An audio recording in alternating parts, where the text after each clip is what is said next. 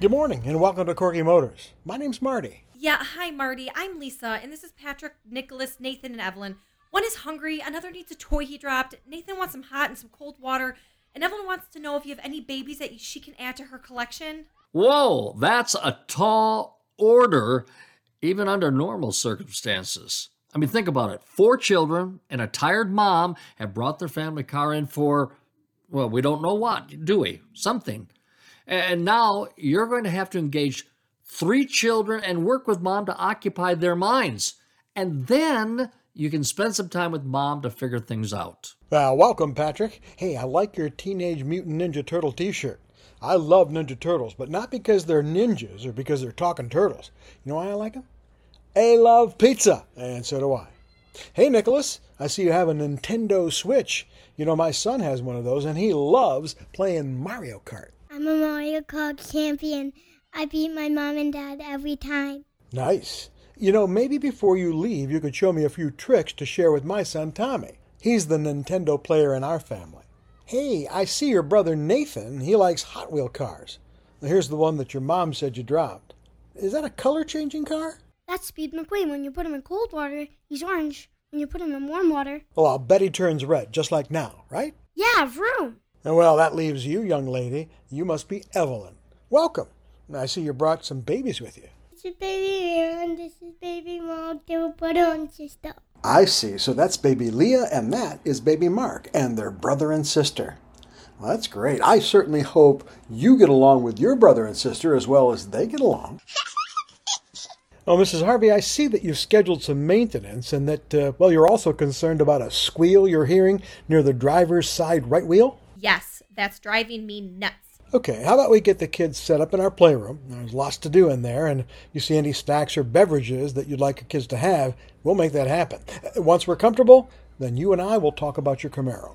Oh, that was nice. I mean, it was clear to me that you took interest in mom and her children. I mean, with the kids, you engaged them, ascertained their needs and their interest, and then used that information to connect with them individually. However, I don't think you really did anything special with or for mom. Oh, yes, I did. I engaged with her children. Look, you can go anywhere and find people in a business who are happy to ignore the children who accompany their parents. It's not uncommon to see them treating children like annoyances. But here, we're ready to welcome kids. We know the fastest way to any parent's heart is through their children.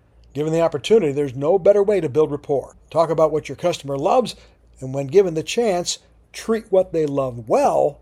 And of course, that includes their children. Well, that's a good point. And you know something else? There were a few things that you did and said that I thought were exceptional. For instance, you gave a great greeting. I mean, you simply welcomed them and then shared your name. And you didn't ask, how can I help you? Because, well, frankly, that should come later anyway, after you've connected. And that is a literal expression of family first. And then you learned everyone's name and then remembered them. That's the big deal, remembering them. And of course, that wasn't enough. You used them in conversation. Well, I wrote them down, and then I used them. Remembering names takes lots of practice. If you don't practice, you're never going to have it as a skill. And when you were talking with the kids, you mentioned their interest. I mean, there was Ninja Turtles and Mario Kart, color-changing Hot Wheels. I like that one. Baby Leah and Baby Mark. All of those clues were right there. You made great use of them. Yes, observe, question, compliment, and then repeat. And you know what I really liked about what you did? You spoke with each child at their level. I mean, you literally took a knee so that you could speak with them eyeball to eyeball, and you did it in the most welcoming and respectful way possible. I thought that was beautiful.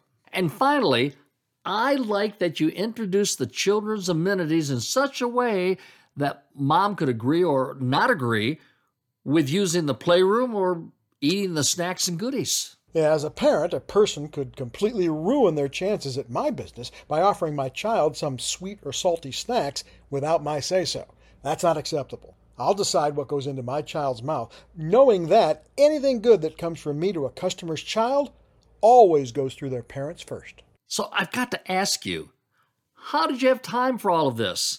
I mean, did the BDC or the customer record indicate that the kids often come to the appointment with mom as well? Yeah, I saw that note last night. Someone had added it to the CRM, and I juggled the schedule to give myself an extra 10 minutes to connect and to be helpful. Now that was great thinking.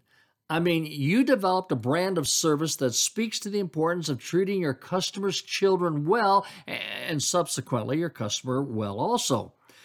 You know something?